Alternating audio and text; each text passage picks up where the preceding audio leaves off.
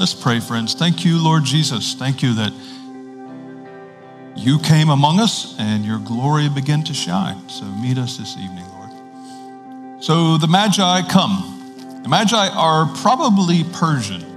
In the ancient world, the big astronomers were Chinese and Persian. Not the only, but the big ones. And we don't know for sure, but it makes sense that they were probably Persian. We'll come to that again in a minute. It's possible that somewhere from the Jewish diaspora that happened during the exiles, it's possible that they had gotten it into their records and into their minds, the prophecy in Numbers 24. Now, there's an amazing moment that happens in Numbers 24 in the Hebrew Bible, in the Old Testament.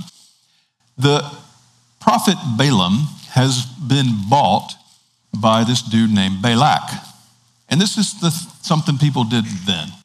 You would pay a prophet to come and bless your army before a battle. And if the prophet said what you wanted and things worked out, he was richly rewarded. If he said what you wanted and things didn't work out, it was kind of bad news for him in the biggest way. Sort of the earliest high-risk, high-reward profession. You're either rich or you're dead. Prophet's reward. So Balak hires Balaam, and Balaam goes up and he prophesies in favor of God's chosen people instead of in favor of who Balak wanted. And Balak says, whoa, wait a minute, that's not what I paid you to do. And Balaam says this. He says, what can I do but tell you what I hear?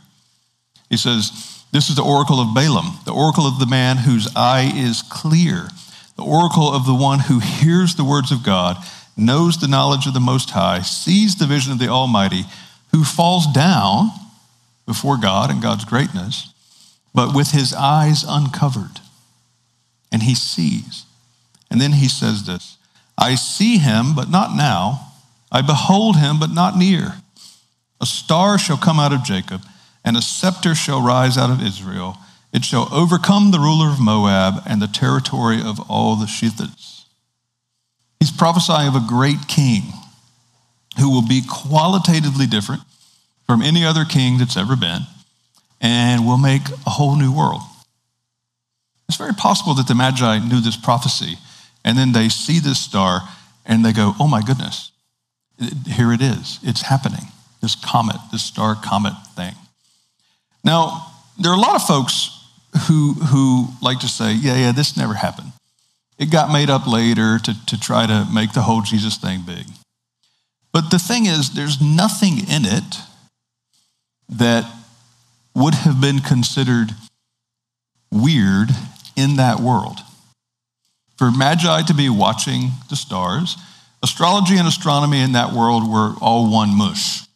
They hadn't developed scientific astronomy yet. The telescope hadn't been invented yet and all that. They're careful sky watchers and they don't have light pollution to block them.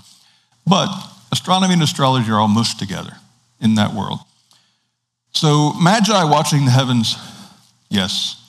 A star comet announcing a ruler's birth, normal in their mind.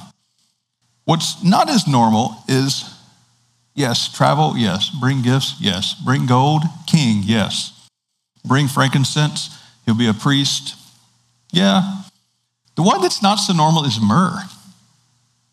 You bring myrrh. Myrrh is for embalming a dead body. You're going to present myrrh to the new super king? This is the moment that makes this unique to Jesus. It's famously been said, there are many men who would be God, but only one God who would be man. Right? You ever run into that Christmas card? It's not bad, but it could be even better, right? There are many men in history who would be God, but there's only one God who not only was willing to be human, but was willing to suffer and die as human. And that's what it's really about. And so instead of the way that we have been made in God's image and we reverse the favor and we make God's in our own image, myrrh is a God we wouldn't make up. Myrrh is the living God as he actually is. So why do the Magi come? Why does Matthew, who writes to Jews, tell this story, wonderful, big, amazing story that it is, and the other three Gospels don't? The point is in the myrrh. The point is that Jesus Christ is the end of national gods. Jesus Christ is the end of national gods. In the ancient world, every people have their God. You hire a prophet to come tell you that your God's going to beat their God on the battlefield. That's what that was. Jesus is the end of national gods. You ready for a wonderful Jesus paradox? He's the end of national gods because he's both bigger and smaller than them. He's not only bigger than them, he's also smaller than them. They don't get born as vulnerable infants who will die. Jesus is the Logos, the creative word, incarnate in human nature. He's also God vulnerable, God giving himself in self-giving love. He's both bigger and smaller than that. Paul comes to see this. It takes a long time. Read about Paul's conversion. He spends 7 years in the desert getting his brain rewired, or 14. I can't remember if it's 7 or 14, but it's a long time either way. He goes and gets his brain rewired, and he gets the story sorted out. And then he can say in the letter to the church in Ephesus, he talks about the mystery of Christ. In former generations, this mystery was not made known to humankind. It has now been revealed to his holy apostles and prophets by the Spirit, that the Gentiles have become fellow heirs. No more national gods. This is God for everyone, every people, unable to be contained by any one people. It's not only just for every people, even bigger than that. The grace was given to me to bring to the Gentiles the news of the boundless riches of Christ, to make everyone see the plan of the mystery hidden for ages in God who created all things. It's God for the whole cosmos. It's God for the entirety of all that is. No wonder Herod is troubled. Herod is suddenly looking really irrelevant on the cosmic stage, on the stage of history. Herod only shows up in history because of what he does to Jesus. You ever think about that? Herod was a little Roman appointee in a place that wasn't famous, that no Roman appointee wanted to be in because it was a little backwater, and if he had never done anything to Jesus, you'd have never heard of it. And wouldn't anyone else have either. Bad grammar there probably, but they wouldn't either have heard of him. I don't know how to say that, but you get the point.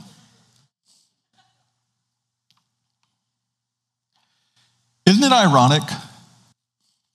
Herod calls the leaders of God's chosen people, and they can't see.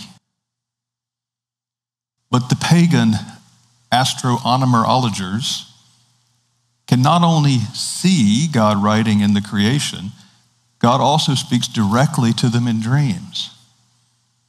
And their hearts are such that they can see, because Jesus is the end of national gods. So the people who were determined to keep God as small as their nation can't see.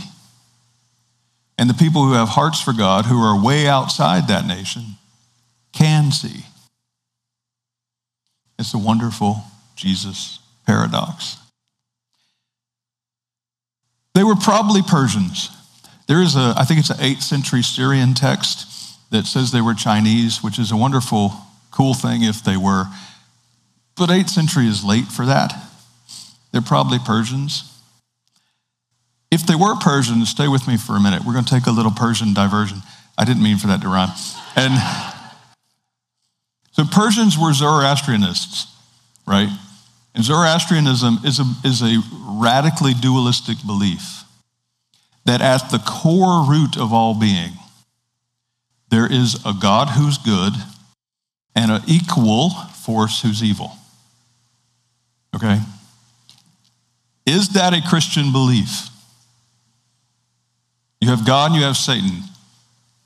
Is that a Christian belief that they have equal ontology? Oh, I love you guys so much. Thank you. Nothing exists that has not been created by Jesus, apart from God himself. What is Gollum in The Lord of the Rings? What is he? For real, what is he? He's a hobbit. He's a hobbit who got really, really warped, right? Who lost himself for long periods of time and became almost unidentifiable as a hobbit. But at root, he is a hobbit. That's a Christian view of evil. At root, he was meant to be a hobbit. And he warped himself for so long that he almost lost his essential hobbitoidness. But Gandalf doesn't believe he did lose it. He believes it may be even yet able to come back into him. Zoroastrianists don't believe that. There's a good force and a bad force. They have equal ontology. They have equal being in and of themselves. And all of reality is the battle between them. Why does this matter? Two big reasons this matters. One is if those people bring myrrh to Jesus, it's a big deal, right? Do those dots follow?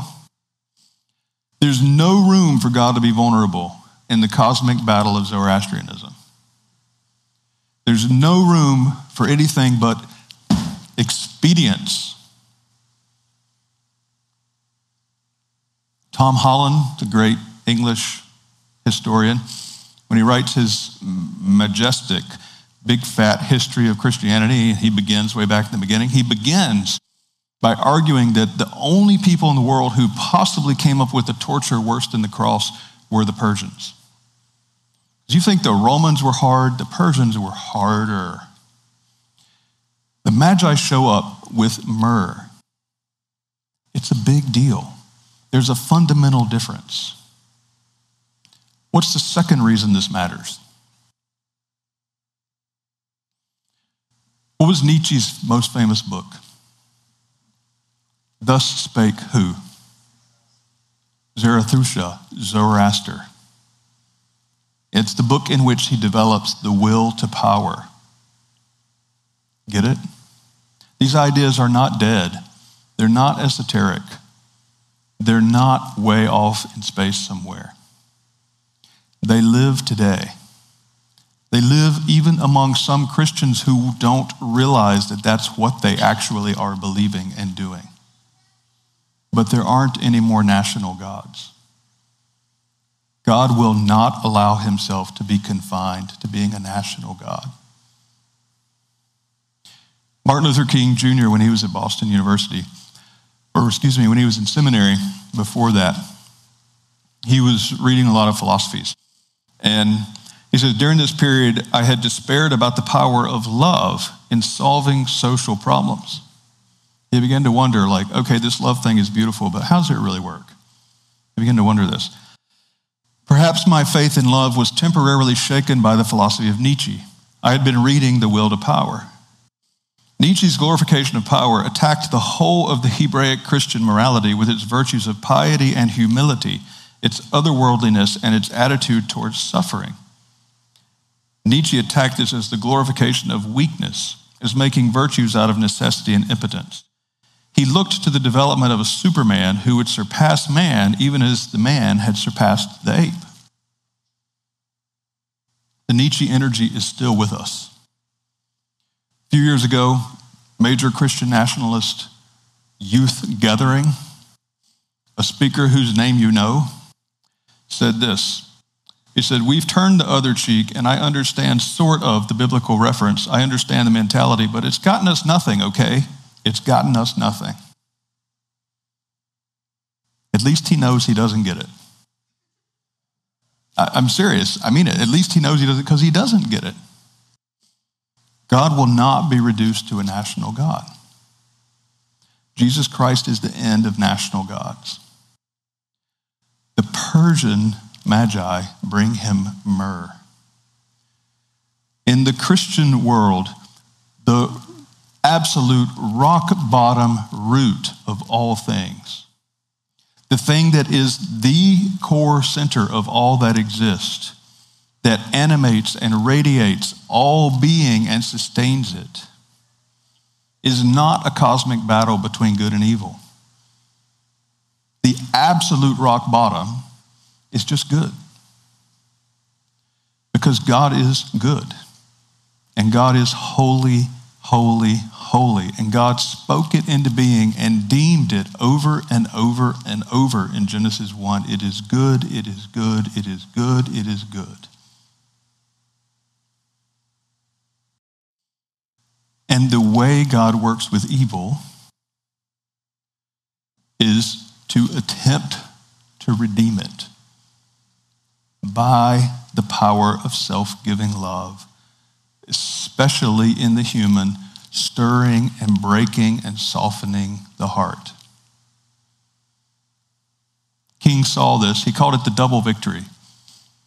The Sermon on the Mount convinced him that the power of Jesus was greater than the power of Nietzsche. And the double victory is not only to win one's own rights, but to convert the other person as well. So in the end, you end up with a friend. Seems almost impossible, doesn't it? Yet that's what King tried to do. King tells an amazing story in Stride Toward Freedom. If you've never read King, if you've never read King, read Stride Toward Freedom. It's the movement book. It was written during the early days of the civil rights movement when people were starting to go, what is going on and who are these people? And they hurried up and they got this out in a hurry. And there's a bit in here. He talks about the night when he was at home and he couldn't sleep because people had been calling him and threatening him. And so he's in the kitchen, he's having a cup of coffee, and the phone rings. And the person on the other end calls him the really ugly word and says, we're going to make you so sorry you ever came here. And he has a young daughter. He's married and they have their first child. She's very young. And he gets up and he's really stressed.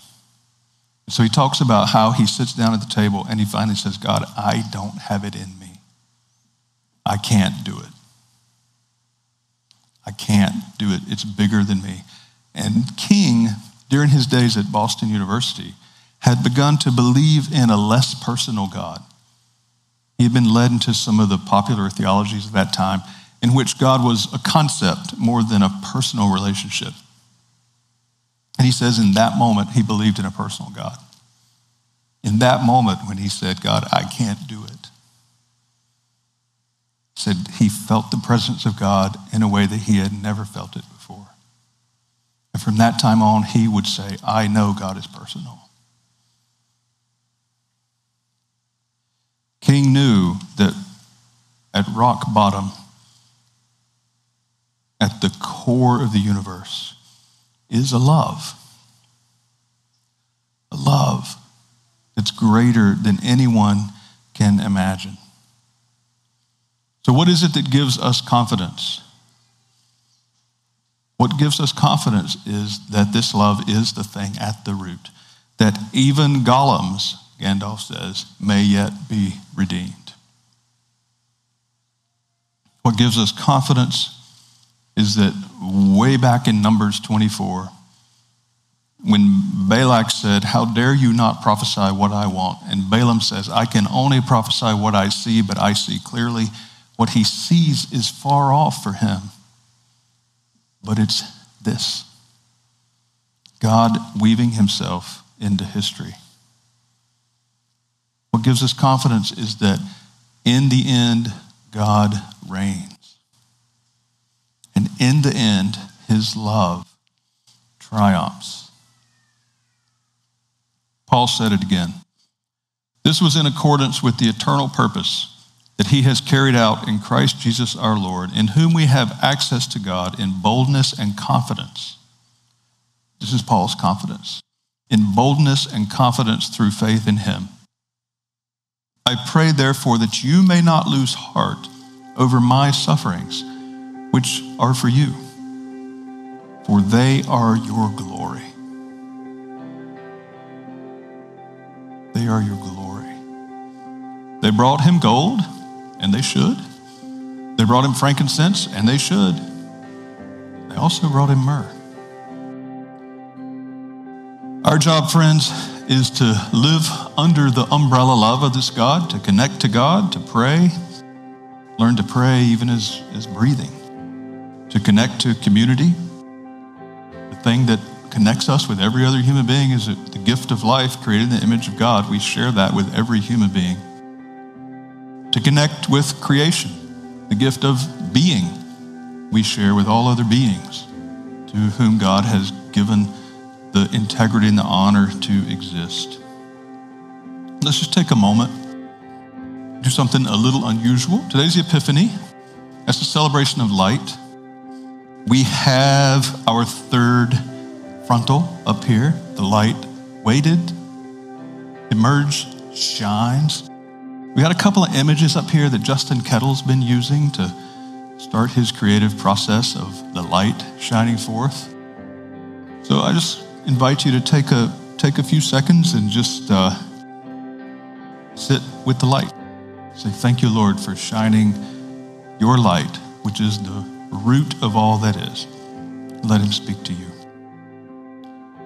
Come, Lord, come and meet us.